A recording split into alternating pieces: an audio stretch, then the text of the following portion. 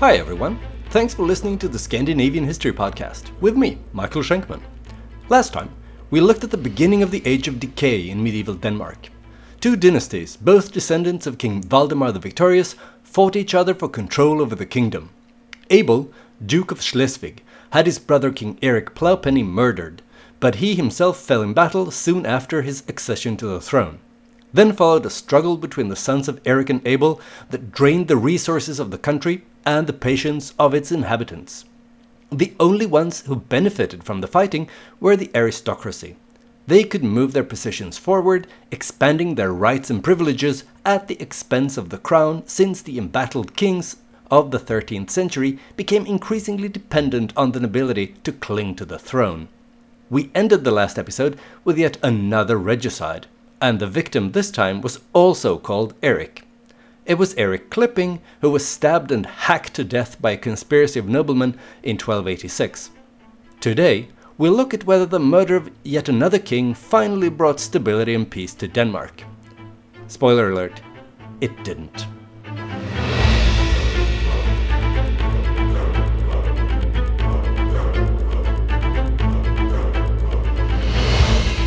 Episode 47, The End of Denmark.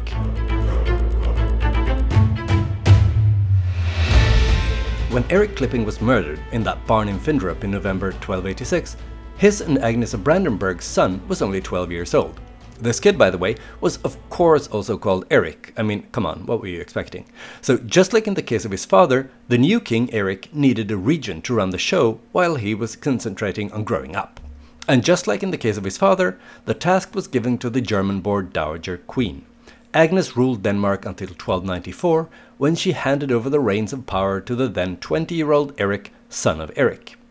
To say that the political situation in Denmark was turbulent in the weeks and months following the murder of Eric Clipping would be something of an understatement.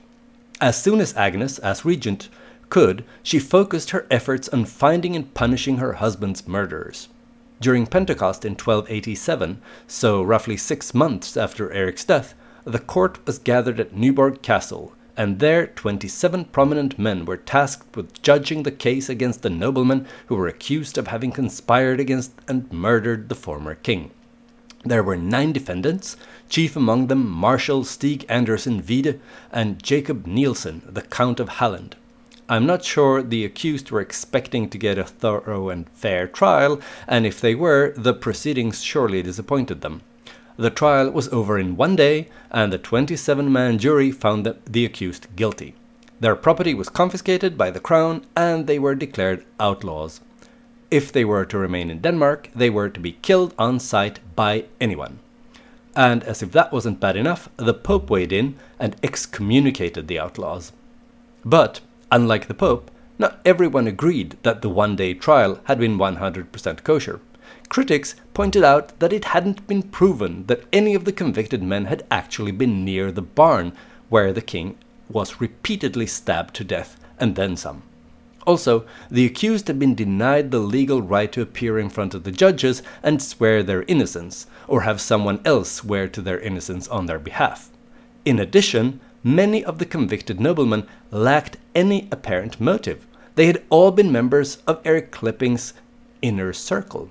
At the same time, there were some other prime suspects, such as the Duke of Schleswig and Archbishop Jacob, who had openly fought against Eric for years. Still, they were not among the men accused of involvement in the murder.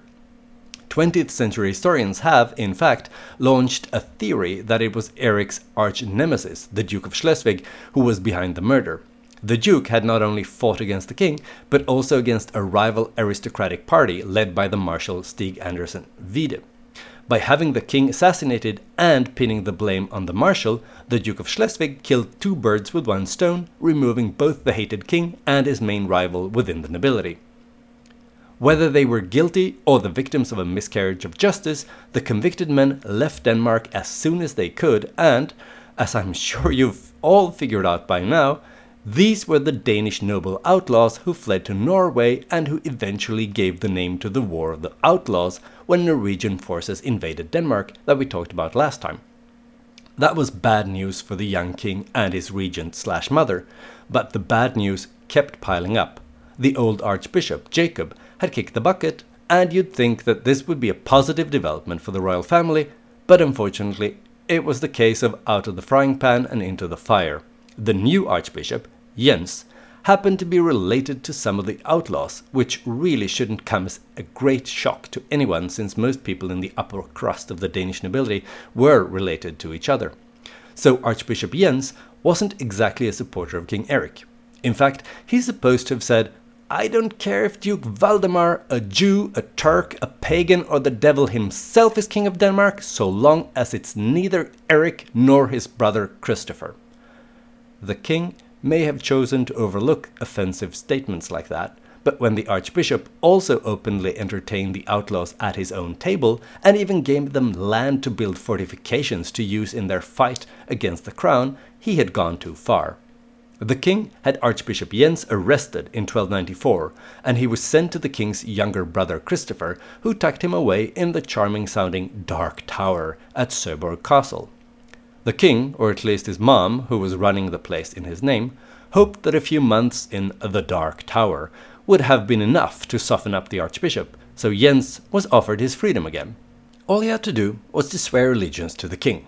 But Archbishop Jens was clearly made of sturdier stuff than the king had expected, because he replied with another snappy one-liner. "I would prefer that the king sliced me apart joint by joint than submit to his commands." The king didn't have himself sliced apart, but Jens was forced to stay in prison for another 2 years, until a kitchen servant was convinced to help him to escape.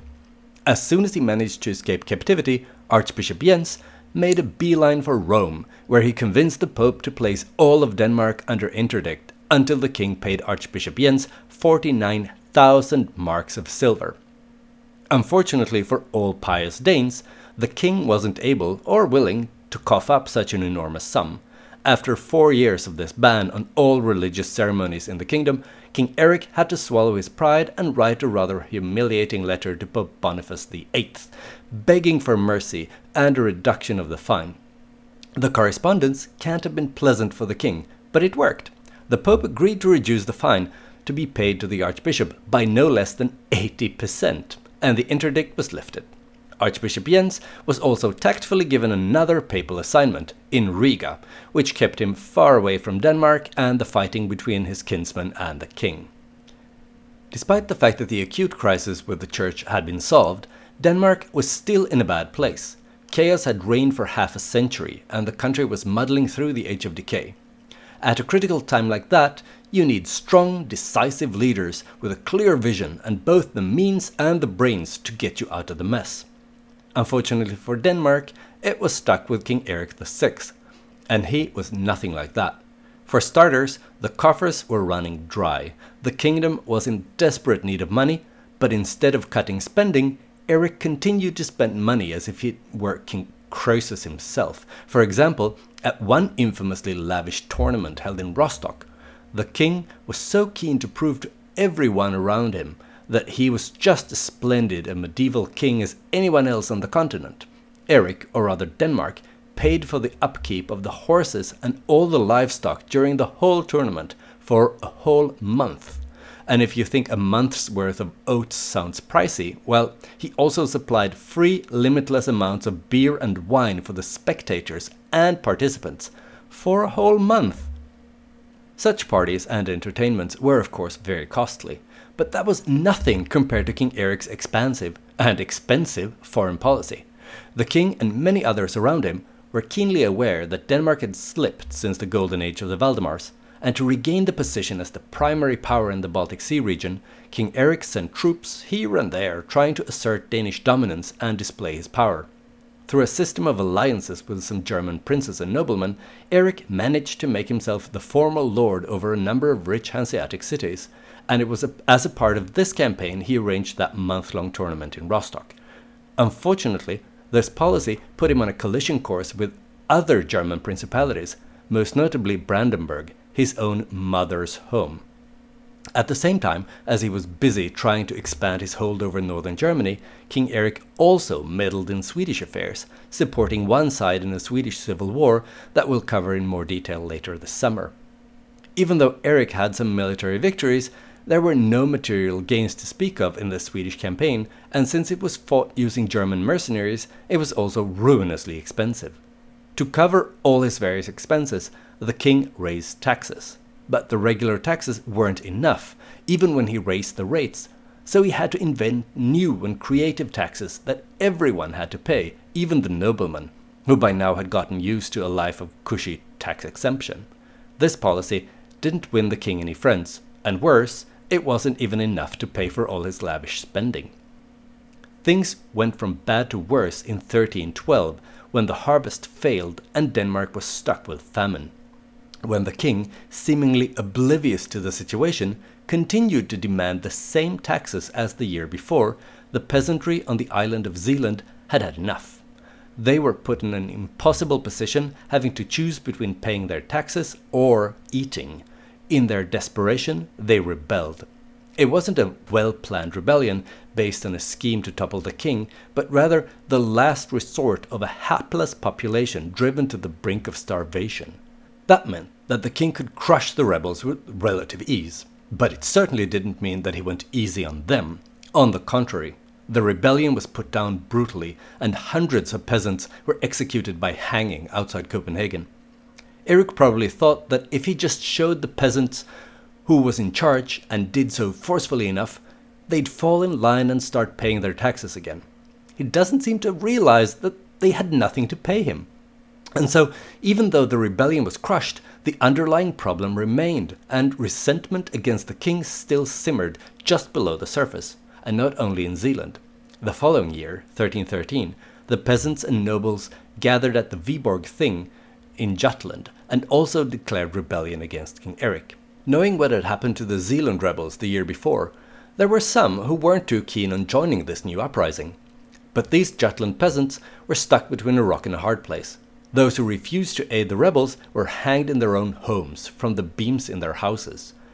Not that the ones who did join fared any better. The king sent his German mercenaries to crush this rebellion as well, and they did so in a gruesomely thorough fashion, devastating large swaths of central Jutland.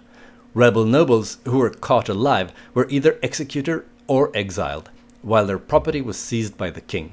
Surviving rebel peasants were punished by forcing them to perform slave labor for the king, constructing a number of new castles in Bygholm, Karle, Borgvold and Ulstrup, all meant to help keep the Jutland population under control in the future. By now, Denmark was basically out of money. Wars, famine and other spending had emptied the royal coffers completely, and King Erik had no other choice than to start borrowing money. The same year that he put down the peasant rebellion in Jutland, Erik handed over all crown property in southern Jutland to none other than his family's nemesis, the Duke of Schleswig. But when the harvest failed again in the years 1315, 1316 and 1317, the king had to start to borrow money from foreign aristocrats. He mortgaged the whole island of Funen to two German counts called Gerhard and Johann in exchange for as little as 200 mounted knights, and he also mortgaged off Scania to some other German nobles for cash. It's true that pawning off large tracts of land did bring in much needed money and other resources to the crown, but in the long term it was a bad, potentially disastrous idea. The crown would have to pay an exorbitant sum to regain the mortgaged lands, and as long as it didn't, these lands were beyond the king's political control and off limits to his tax collectors. That meant that the more land that was pawned off, the weaker and poorer the crown became, further increasing the need for quick cash infusions, which could only be achieved by further mortgaging of lands. Because of this pattern of ill-advised real estate mega deals, a handful of rich German nobles would more or less control Denmark for years to come. Observing the desperate situation the Danes were in, and recognizing an opportunity when he saw one, the Lord of Mecklenburg captured Rostock, the scene of King Erik's lavish tournament, and expelled the Danish garrison there. So in the end, all that money Erik had spent to expand Danish control in northern Germany had been for nothing. Erik died soon afterwards, in 1319. He had survived all the various rebellions against his rule, which no doubt pleased him.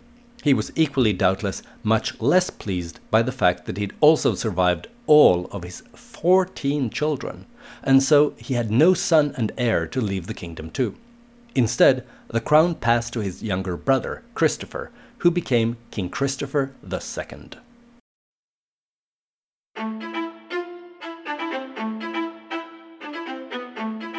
Christopher took over a kingdom that was basically bankrupt, and large parts of its territory was under the control of various German nobles. Not the most enviable starting position.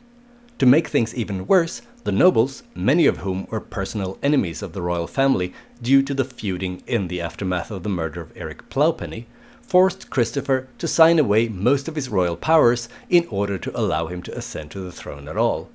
The new Ascension Promissory stipulated that Christopher would not be able to make any decision about the kingdom without the consent of the nobility and the bishops. He had to confirm all the existing privileges of the nobility and the church, and new additional ones were added. If Christopher wanted to be king, he had to accept that the crown didn't have any jurisdiction over the church or members of the cloth whatsoever. No bishop could be imprisoned, exiled, or fined without the Pope's approval. The fate of the last two archbishops was no doubt fresh in the minds of all members of the ecclesiastical hierarchy. No secular court could try any churchman, and all church lands and property would be 100% exempt from taxes. The nobility added that the noblemen should be allowed to demand any fees or rents they liked from peasants living on their land. The king had no right to demand the noblemen fight abroad or finance wars abroad. Furthermore, the king had to agree to pay the ransom for any captured nobleman within a year, and all taxes imposed on the nobility and the church since the reign of Valdemar the Victorious should be abolished. But the king was still required to pay all his and the kingdom's debts, of course. The document represented a massive shift of power away from the king that was the exact opposite of the trend in Norway, where the kings at the same time were strengthening their position at the expense of the nobility. It should come as a surprise to exactly no one that Christopher first balked at this Ascension Promissory. But he had no choice. If he wanted to be king, he had to agree to it all. So he did. After he did sign, he was duly elected king in January 1320. Despite signing this humiliating Ascension Promissory, King Christopher did what he could to prove that he was still a real king, and apparently, in his worldview, being a real king meant continuing his brother's policy of foreign wars in northern Germany to ensure Danish control over the southern shore of the Baltic Sea.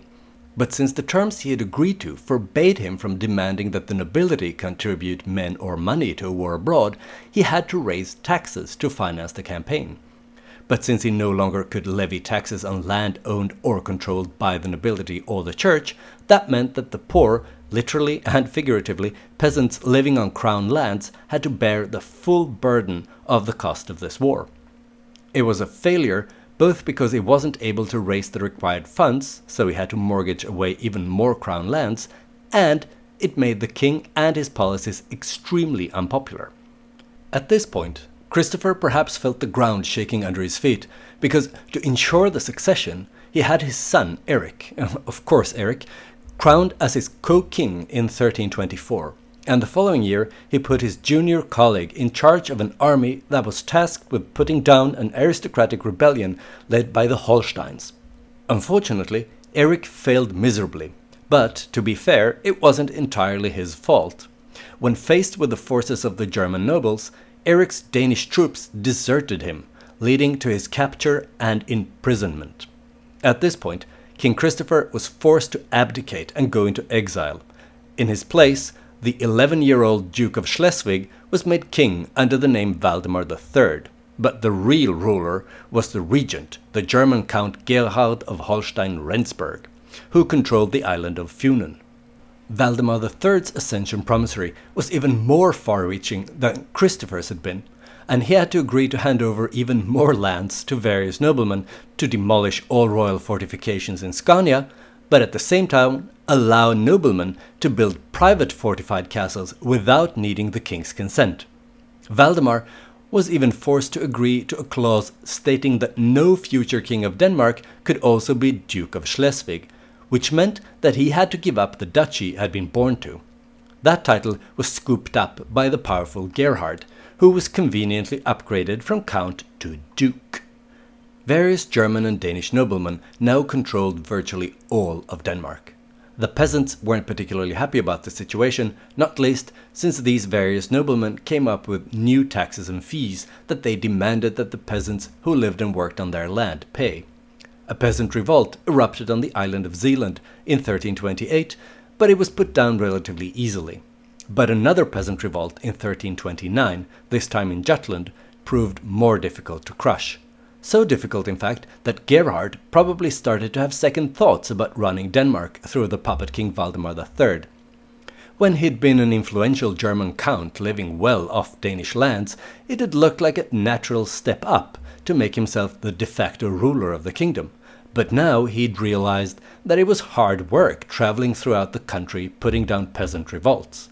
It didn't really help that he was also tasked with balancing the demands of all the greedy aristocrats who were fighting for the juiciest bits of what was left of Denmark. It had been much more enjoyable to be one of those greedy aristocrats. As all of this was going on in Gerhard's head, and on the heels of the 1329 Jutland peasant revolt, the deposed ex-king Christopher decided that he should make a move to try and regain his crown. With the backing of Mecklenburg, he could return at the head of 2,000 German mounted knights. This was an impressive force, at least to look at. On the battlefield, on the other hand, they failed. They were surrounded and forced to surrender in their first battle. Still, the situation remained chaotic in Denmark, with peasant revolts in Jutland and Zealand. At that point, the German nobleman who controlled Scania decided it was time to cut his losses before he'd lose the region in a rebellion. So he sold Scania to the King of Sweden, both making a respectable profit and getting rid of a problematic piece of real estate that could have blown up in his face at any moment. Faced with all this mess, Gerhard decided that he'd had enough. He didn't want any more of this regency business, and he and another German count called Johann, who also controlled a large chunk of Denmark, decided to invite Christopher to return to Denmark. That's why Christopher regained his throne, despite the initial fiasco with the useless 2,000 mounted knights. Valdemar III was once again demoted to Duke of Schleswig when Christopher II was reinstated as King of Denmark, as if nothing had happened.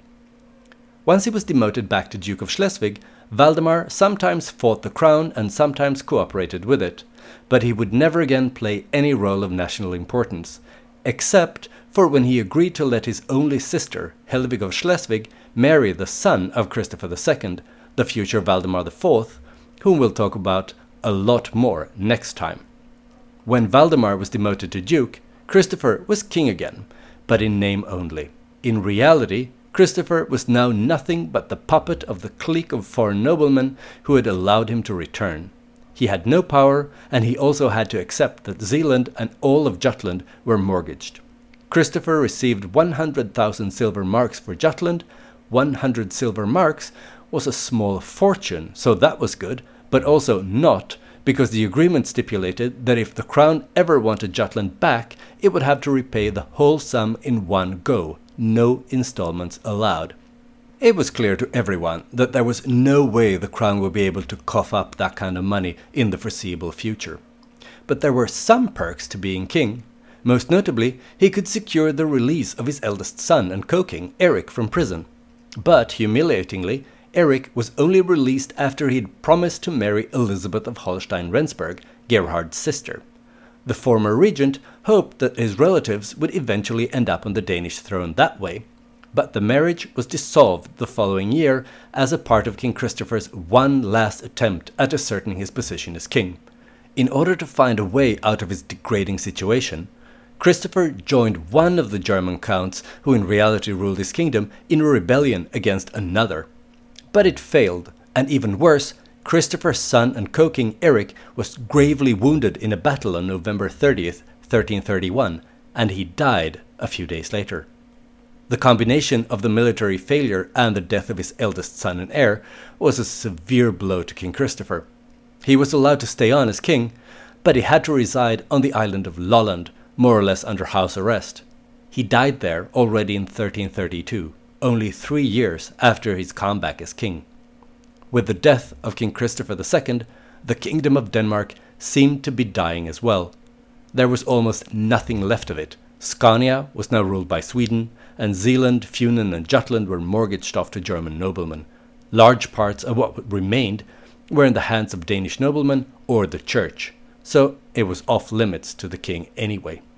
Formally, the crown reverted to Valdemar III again, but he was still underage, so Gerhard again became the regent of what was left of the once mighty kingdom. Things looked dark for Denmark. But there would be a new dawn. Next time, we'll talk more about it. I hope you enjoyed this episode of the Scandinavian History Podcast. If you did, why not spread the word wherever you congregate with others who are into Scandinavian history? Also, please consider leaving a stellar review, or at least 5 stars, on Apple Podcasts or Spotify, where you can rate podcasts nowadays. This is an excellent way to attract new listeners and to motivate me to go on producing the show. Another good way to support the show is to purchase some Scandinavian history-themed merch in the Scandinavian History Podcast webshop.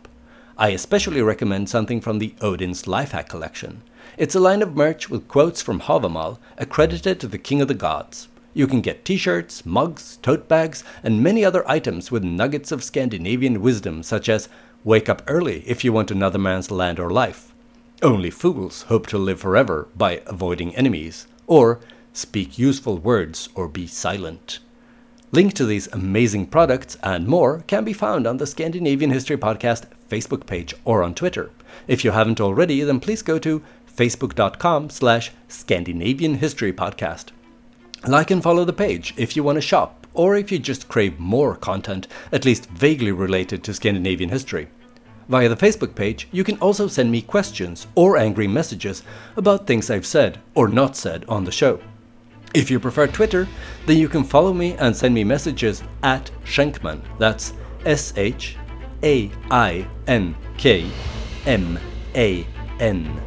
I look forward to hearing from you.